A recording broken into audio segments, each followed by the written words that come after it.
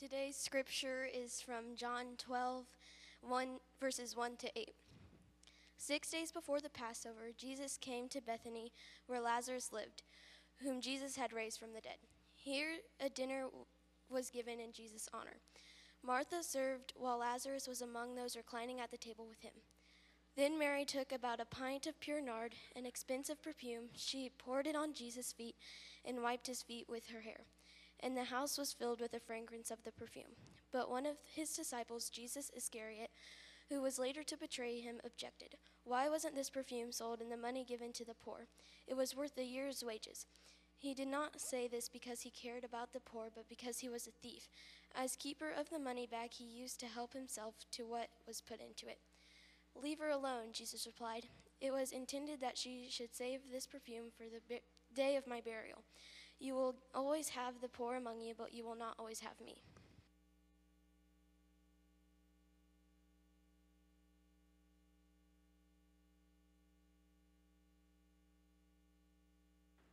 Well, thank you, Allie. Didn't she do a good job? I had her dad do that once, and I'm not kidding, it about killed him. It just about killed him. And so I don't ask her dad anymore, we ask Allie to do it. So John chapter 12 this morning. If you have your blue Bibles, we're going to be on page 750. We're going to focus in entirely on the passage that Allie read for you this morning, and we're super thankful for her doing that. I ask you to join me in a word of prayer as we get started. God, we thank you for your word. We thank you for the chance that we've had this morning already to worship you, to dig deeper into it in our Sunday school classes, and for all the opportunities that this day will continue to present. Lord, we just ask for your blessing, but we especially pray for this time, Lord. As we unpack John 12, as we go through it, Lord, that you would be the one who teaches, you would be the one who speaks, you'd be the one who moves, and that you would get all the glory. And we pray all this in your Son, Jesus' name. Amen. Well, have you ever noticed how often two people see the exact same thing and react in totally opposite ways? This has been a fun weekend for baseball fans in the area as the Chicago Cubs and the St. Louis Cardinals are playing the 3-game series at Wrigley Field. And I can see you Cardinals fans, don't worry, I'm going to be on my best behavior today. I'm not going to say anything mean about you, okay? And then the reason I've mentioned that is the announcers always talk about how there's a buzz in the stadium when these two teams play that just isn't the same when others play. And I think that it's not just that these two teams are in the same division or that there have been rivals for decades. It's also how close they are geographically to one another.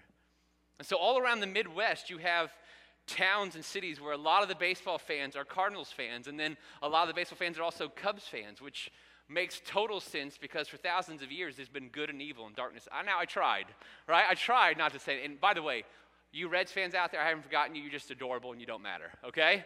But just being so close together every time they play, right? It doesn't matter what stadium it is, the visiting team always has a lot of fans. And so it's one of those things that's just cool to watch on TV because no matter what happens, there's a good portion of the crowd that's really excited about it. And the other half of the crowd is really not enjoying it at all. And so even though they're watching the exact same game, their reactions to it are totally opposite and different. Now today we're starting John 12, which means that we've covered 11 chapters in the book of John already. I think my math is good there. And I hope that you can recall enough to agree that the same sort of thing happened with Jesus. That Jesus constantly causes division, like because the people who met him, the people who interacted with him, the people who experienced him went in totally opposite directions.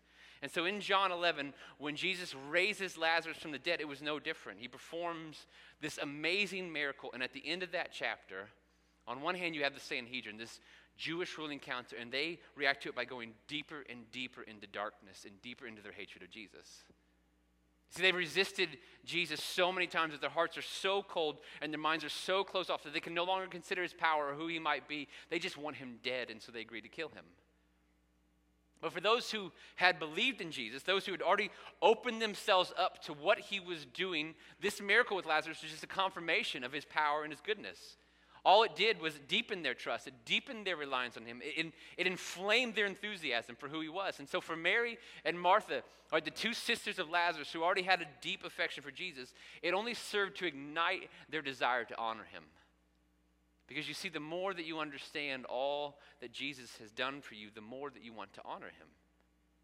And all they had to do was just open their eyes and look at their brother, who was dead and buried and now is alive again. And every time they saw Lazarus, it was a reminder of the faithfulness and goodness and power of Jesus. Every time they talked to or hugged or hung out with their brother, it was just a reminder of how awesome Jesus is. And so with all these reminders, they wanted to honor him. And at the start of John 12, they throw a banquet to honor Jesus. Now, if you read through the Gospels, Jesus was invited to a lot of banquets, often by Pharisees. And at those, he was purposely invited to be ridiculed, and they would try to embarrass him there. But this banquet in John 12, Jesus was the guest of honor. Right, this was a night that was designed to celebrate him. It was a night that was designed to thank him. It was a night to respect and revere and worship him. And during the course of this evening, people will experience Jesus again. And through the course of the banquet, two people besides Jesus will stand out, and they will both give everyone there a glimpse into their heart and showcase what it is they really worship. So look with me at John chapter 12 in verse 1. Right, to start where Ali read for you, it says, 6 days before the Passover, Jesus came to Bethany where Lazarus lived, whom Jesus had raised from the dead. And here a dinner was given in Jesus' honor. Martha served while Lazarus was among those reclined at the table with him. Then Mary took about a pint of pure nard, an expensive perfume. She poured it on Jesus' feet and wiped his feet with her hair, and the house was filled with the fragrance of the perfume. So what happens here is John immediately establishes a timeline for us. Right? He says this is 6 days before the Passover. You might think, well, what does that mean? This is not just any Passover. Because in the Passover, 6 days from now, right when the Passover lamb was to be slain, Jesus will die on the cross. And John will make sure his readers know that that is not coincidental timing. And so this means, right, at the start of John 12, this means this is the last week of Jesus' life before the cross. He will literally die in a matter of days. And so I want you to see this banquet is no normal dinner. Right, so reclining at the table is Jesus, who is literally God in the flesh, and sitting near him or next to him is Lazarus, who's the guy that Jesus brought back from the dead, and they're sharing a meal together. And I love that John includes that detail for us because it validates Jesus' power and miracle. He didn't bring back a spirit. Right? Lazarus is not some sort of ghost. He's not a shell of his former self. Lazarus has been physically resurrected, and so he's hungry and he's thirsty and he needs to eat and he needs to drink just like the rest of them. In fact, if you read through the Gospels, you notice this trend in the Bible. Jairus' daughter, the little girl that Jesus raised from the dead, the first thing Jesus does is ask her parents to get her something to eat. Lazarus, we're told here, is eating at this dinner. Towards the end of John, we're going to see Jesus eating breakfast with his disciples after his resurrection. All of these resurrected people, we're told in the Bible that we see them eating. And it's not that death makes you hungry. Well, I don't know, maybe it does. I've never experienced it myself, right? But it's just that the writers of the gospel are making sure you know that their resurrections were legit and literal. And so already, just by who's there, right? Just by who's at this table, we know this is a more interesting dinner party than you've ever been to. And then it gets even more interesting. Martha's serving people. It's who she is. It's what she does. But consistently throughout the Gospels, we find her sister Mary in one place.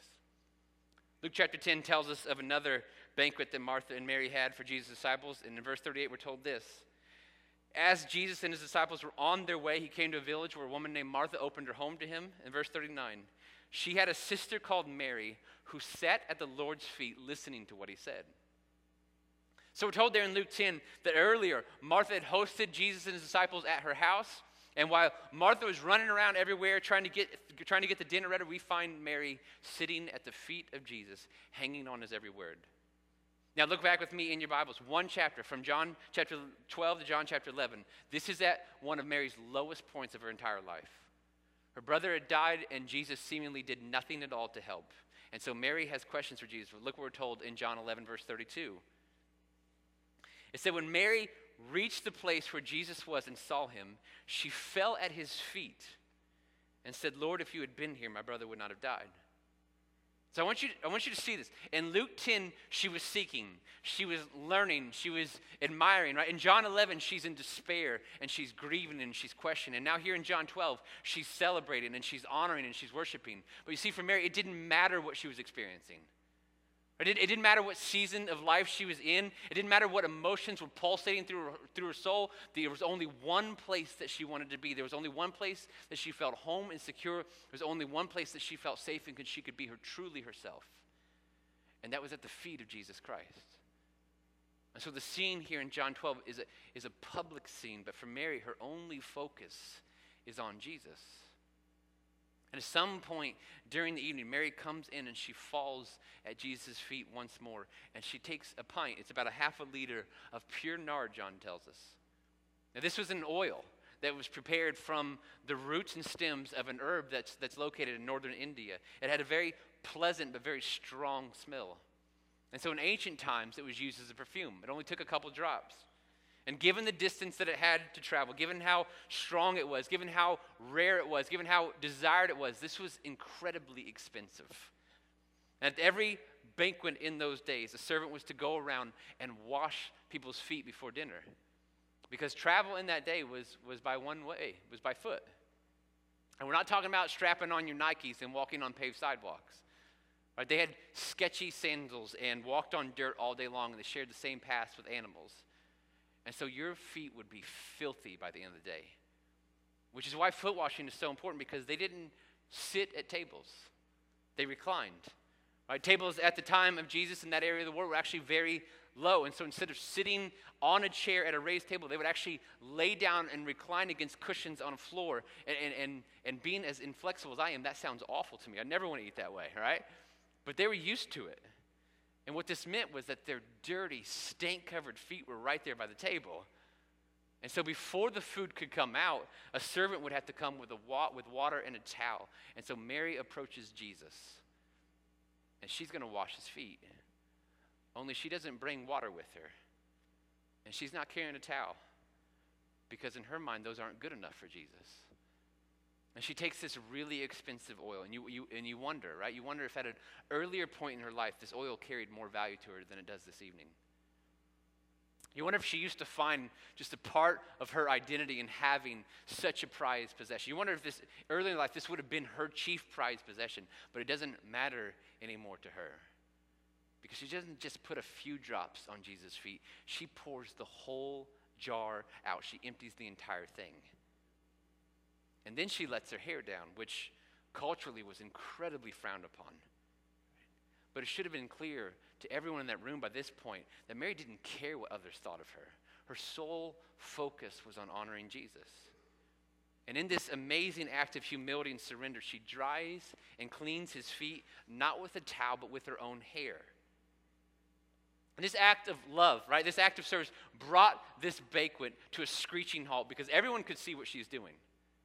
And so just the uniqueness of it, just the boldness, the lack of concern for cultural expectations, the depth of worship, this was an act by Mary that would have captured the attention of everyone in the room. And John, being one of Jesus' disciples, was there. And have you ever noticed how your senses can trigger memories? Right? You can see something or hear something or taste something or smell something, and immediately your brain will be taken back to this previous event in your life that you remember. Well, for John, as he remembered this night, and he wrote about it years later in the book, what stood out to him was the smell. He makes note of it. It was the aroma, the pleasant fragrance that filled the entire house, he says. Yeah, I'm guessing that for the rest of his life, whenever he passed a woman that was wearing that oil as a perfume or passed a merchant that was selling it, his mind went back to that night in Bethany and how the whole house was filled with the aroma of Mary's worship. And it's this point, man, everything is finally perfect. I mean, finally, Jesus is being honored. Finally, he's being given the due that he deserves. And who better to do it, right, than Martha and Mary, his close friends and the sisters of the man he raised from the dead. And there at the table, also being a witness, is Lazarus, the dead man that he brought back to life. And you have this amazing picture of humility and worship by Mary. How could this ever be ruined? Right, who could ever turn this into a negative? Well, insert Judas. Look at verse 4. But one of his disciples, the but there is not good, okay? But one of his disciples, Judas Iscariot, who was later to betray him, objected. Why wasn't this perfume sold and the money given to the poor? It was worth a year's wages. First of all, how about that? Anybody want to just bring a year's wages and set it up here today? We'll use it. No? Okay, all right. But Judas had sat back and watched all that play out. He sat back and saw everything that everyone else saw, only Judas isn't taken by it. Right? The fragrance, the beauty, the devotion, it just doesn't land on his radar. because what he sees is waste. Mary just poured out enough oil that it was worth a year's salary. And for what? For nothing in Judas's mind. Right? She poured out a year's wages in his mind to do what water could have done for free. And so he's not moved by this. He's offended. This is stupid in his mind. And then he goes to that card that you play when you want to get really popular, right? You want everybody to agree with your opinion because it doesn't look good to value money more than honoring Jesus. So he plays the card that's going to land the most guilt. Couldn't that have been sold and the money used for the poor? Right? Because who's going to disagree with that? I mean, if you're going to get Jesus on your side, play the poor card. It's almost guaranteed to work. But look at what Jesus says in verse 7. Leave her alone, Jesus replied. It was intended that she should save this perfume for the day of my burial. You will always have the poor among you, but you will not always have me. And so Jesus sticks up for Mary. And he does so for two reasons, and they're both in his words. He points out that Mary is preparing his body for burial. Now, you must know that the Jews had many rituals that they were to go through to prepare a body for burial. This included spices and oils and herbs, right? And so when Jesus is on the cross, we can only assume that Mary and Martha weren't there because we aren't told they were there. So maybe they were coming to Jerusalem the next day for the Passover, but they weren't there on the Good Friday. And so the women who were there, the women who were able to follow Jesus' body at the cross, had almost no time at all to prepare his body for burial because the Passover was starting. Which is why the first people to discover the empty tomb was women. It's on Sunday morning, the women were the first to the tomb early in the morning because they were going there to finish preparing his body for burial. And what Jesus is saying here is that he's allowing Mary to do this. God has actually led Mary to do this because Jesus knows there's going to be no time for this later. That Mary's actually stepping in and filling that gap. And secondly, Jesus says, he uses this line, you'll always have the poor among you. Now that can sound really insensitive, can't it? But it's not how Jesus meant it. Here's what he's not saying there. He's not saying there's always going to be poor people, so don't help them. Right? That goes directly against everything he ever taught. What he is saying is this. He's saying that in serving Jesus, you don't have to choose one good at the loss of another good. And in this life, the opportunity to love on and serve and care for those less fortunate will always be there. It's always available to you. But the opportunity to honor Jesus was fleeting. At the end of that very week, he was going to die on a cross. And after the resurrection, he would ascend to heaven. So this was Mary's time. In fact, it very well may be the last time she saw Jesus on this earth. But what's interesting to me is, like we talked about in the beginning, that there are two people in the same room experiencing the same thing, and they see it totally opposite. For Mary, this is an act of devotion. This is an act of honor and respect and worship. For Judas, this is just waste. It's unnecessary extravagance. It's kind of showy. And what I want to ask this morning is this. How could they view the exact same thing in totally dramatically different ways? We see it's not just what we see, is it?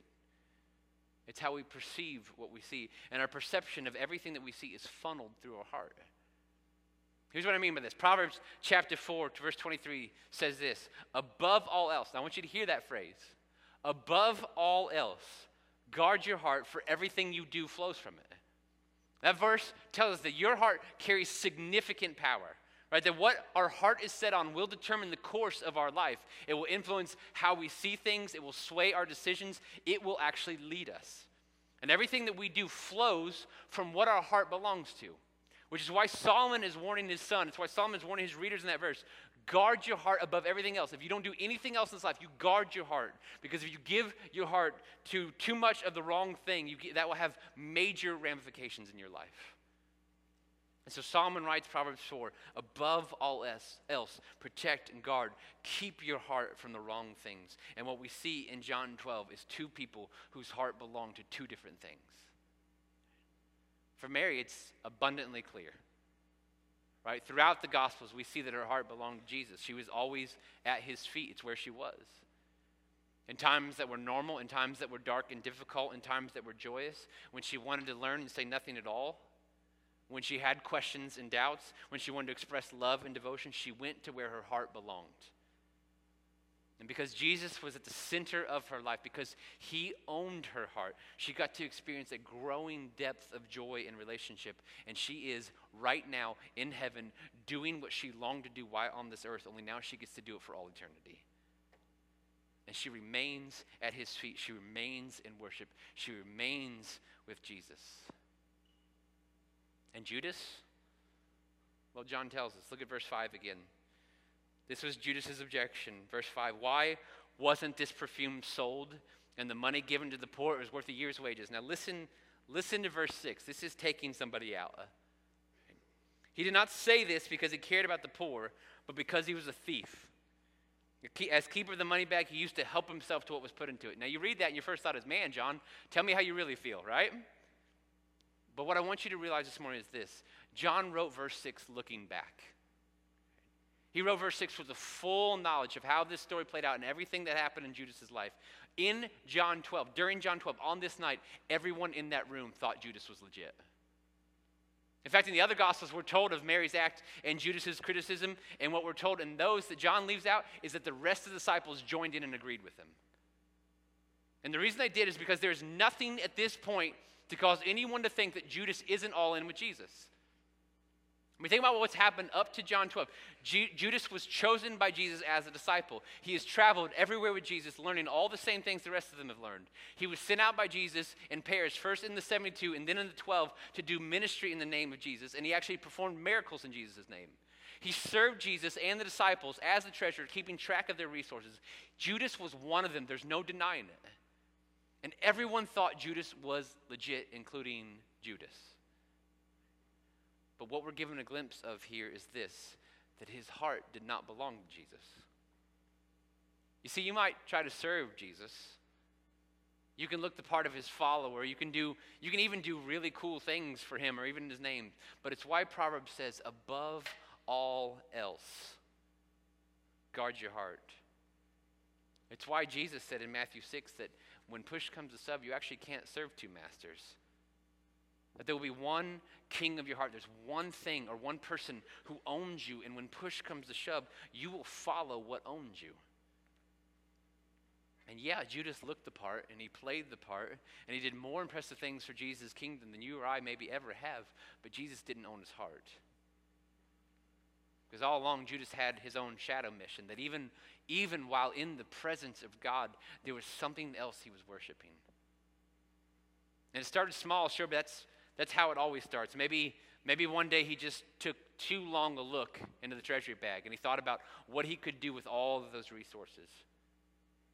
Maybe he just wanted a more comfortable life. Like maybe deep down he knew that it kind of always been about him. But whatever the reason, one day he just took a little bit of the money that people had given to feed and care for Jesus and disciples, and he put it in his own pocket.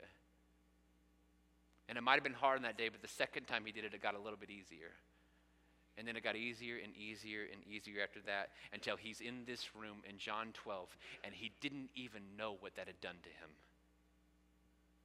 But what it had done to him is as he saw Mary come in and wash Jesus' feet, he didn't even notice the cultural expectations she was denying. He wasn't moved by her act of devotion. He wasn't impressed by her sacrifice. He only saw one thing, and that's money. Because money owned him. And 5 days later, Judas will commit an act that will forever leave his name in infamy. Do you know nobody names their child Judas anymore? His name is now synonymous with evil and betrayal, because 5 days after this banquet, he will lead the temple guard in the Sanhedrin to the Garden of Gethsemane, taking them right to where Jesus is so they can arrest and kill him. And why did he do this? What was Judas' big reward for turning on Jesus and all his friends like this? Well, the Sanhedrin offered him the very perfect thing. They offered him what his heart belonged to.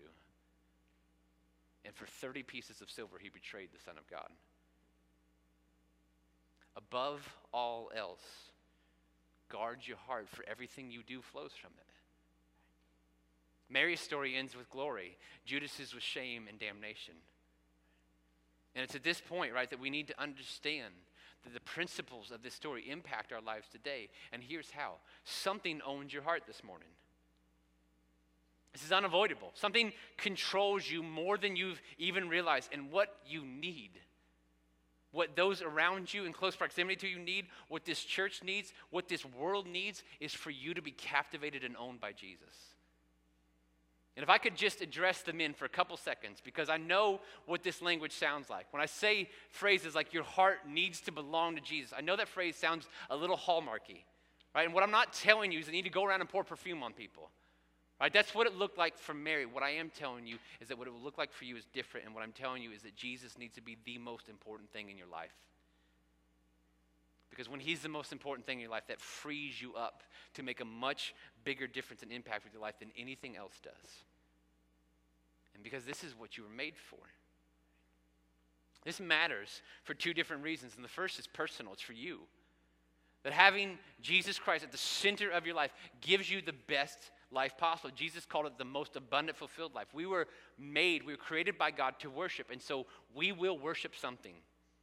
You worship something today, but when we worship, when we give our devotion to something other than Jesus, that always eventually hurts us and those around us. It's simply not worth the cost. Right? Judas thought all along that he could be on Team Jesus and worship something else, but eventually you lose that game. And what's best for you, what's best for your life, what's best for your soul is for you to completely surrender your life to Jesus Christ, where he owns you. This is why the New Testament writers call themselves slaves of Jesus. This is giving him control of your time. This is surrendering to him control of your finances and your decisions. This is giving him control of your marriage and your relationships. This is giving him control of your family and your home and your calendar and your schedule. This is using the things that you're good at. This is using your gifts and your talents and your possessions and your resources to spread his kingdom and bring fame to his name, and not just for your own personal gain. And what I'm telling you this morning is that you need this. God, I want you to hear this. God has zero desire to be a priority in your life. He doesn't want to be something that you do or check off, no matter how often, right? He doesn't want you to give him God time in the morning or God time on Sunday mornings, and then you go about the rest of your life not really even thinking about him. What he wants is he wants to be at the center of who you are and everything that you do. He has designed you for this very purpose. Jesus was a priority in Judas's life. Right? Jesus was a big part of Judas's life, but he was not the center. Jesus was at the very center of Mary's life. Her identity was in him. Her focus and passion and dedication was to him. Right? You need this. You need Jesus to own you. It is for your good. Secondly, it's for the good of others. It's for the good of those around you, right? We talk a lot in churches and in Christian circles about discipling people. You know, discipling is not actually a word. Churches just made it up. This comes from our command from Jesus in Matthew 28 that we are to go and make disciples of every nation. A disciple is more than a believer, much more. A disciple learns, a disciple grows and follows, a disciple surrenders control over to Jesus. And so we talk often in churches about this need for all followers of Christ to be discipling those new believers. Right, that there should be people in your life who are as far along you in their walk with Jesus as you are. That you need to teach them what you know. You need to show them how to read the Bible and pray. You need to help them understand what God's word says about different things. You need to be training others in following Jesus. But the truth is, no matter how often we talk about this, no matter how often we tell people they need to be doing this, the truth of the matter is that you actually are discipling others. Because you cannot avoid this. The question is, what are you discipling them in? Because there is something in your life that you're most excited about. There is something that owns your heart. There's something that you research online. There's something that you give a large amount of time to. There's something you give a large amount of money to, or both. There's something that those who know you can quickly identify. Well, that's really important to them.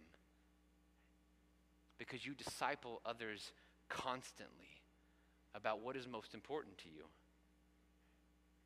And so when people are around you, do they hear all about your political stances? Do they know all about your favorite sports team? Do they know how much you like working out or nutrition? Do they know how big a deer you shot or fish you caught or your score in the golf course? Do they know what Jesus has done for you? Do they know what he could do in their life? Do they know how big a difference he's made in your life, how he saved your soul and given you eternal life? The question is, what owns you? What dominates your thoughts? What consumes your conversations and experiences? What do you think about when you have free time and you're all alone? What do you invest your time and your money and resources into? This is not the calling of missionaries. It's not the calling of pastors or elders. This is the calling on all who've been rescued by Jesus. And when your heart is captivated by Jesus, when he owns you, you make a huge difference in this life, no matter who you are or what you do. Great example of this is Larry Teal. Larry Teal is a name that none of you know. Larry Teal was a janitor and a bus driver at Cloverdale Community Schools. His younger days, Larry became addicted to, in his own words, pretty much every drug mankind has been able to come up with. And so through his 20s, he lived this incredibly destructive and hard life. And one day, when he hit rock bottom, Jesus broke through and he surrendered his life to Jesus Christ. And he was so addicted that even after that, it took a year of immense therapy and prayer to break free from those chains. And going on in his life, a man with his past transgressions and criminal record wasn't given a lot of career opportunities. And so he decided he was just going to trust the Lord and take work wherever he could get it. And he eventually ended up at Cloverdale Schools as a janitor and a bus driver. And I met Larry during my 5th grade year. He's my bus driver that year. And what struck me, even at a young age, was his joy for life and how that flowed out of him. And he just made everyone's day better by being around him. My favorite story of this is it occurred on the last day of 5th grade. He told us all week up, leading to the last day of school, that on the last day when we were to get on the bus, we're supposed to bring the biggest water gun we could find and have it filled to the rim. And then he stored them on the bus while we went to school. And then when we got on the bus after school, what we found were just buckets full of water balloons. And so we still didn't know what was going on. He hadn't told us. And so we pull away from the school. We go a couple miles. He pulls off on a side street, and he stands up, and he puts on some goggles. And Larry says, guys, I want you to know this. These are really special goggles. Right? When I put these on, I can't see anything you guys are doing. So I would never know if you decided to have a water fight. And he says, so I'm just going to turn around, I'm going to sit down, and you guys do whatever feels right to you.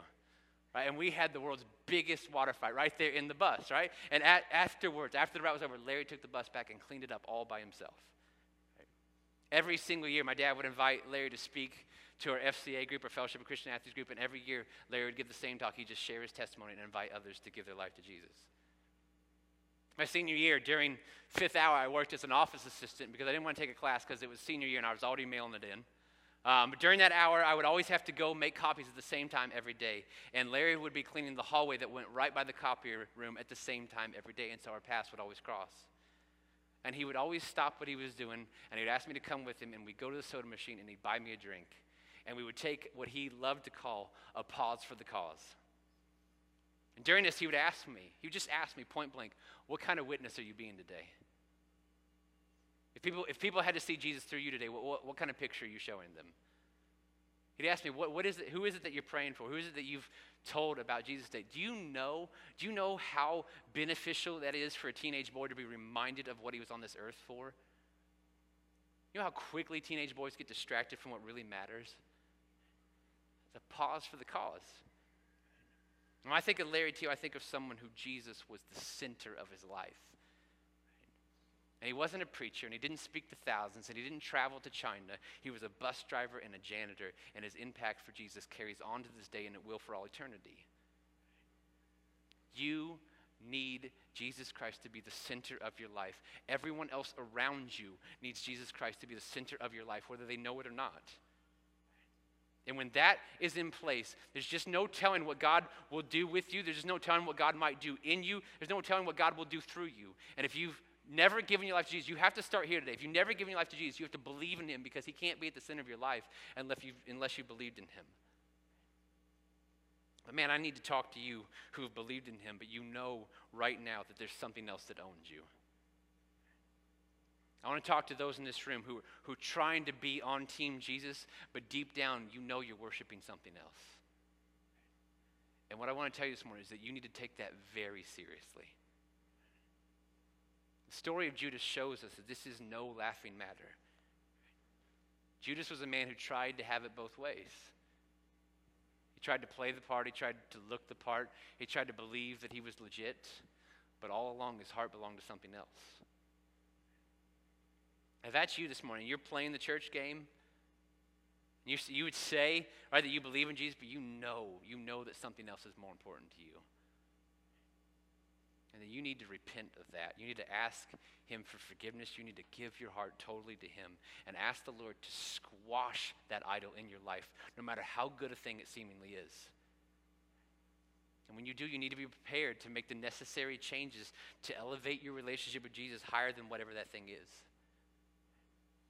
And you need to do it before that lesser, weaker, more pathetic God causes ruin to you and those around you.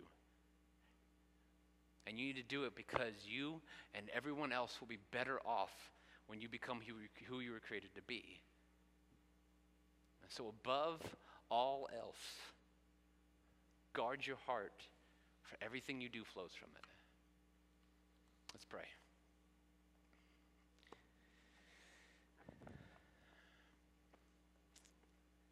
God, I'm thankful, Lord, that you included in your word the story of Mary and Judas.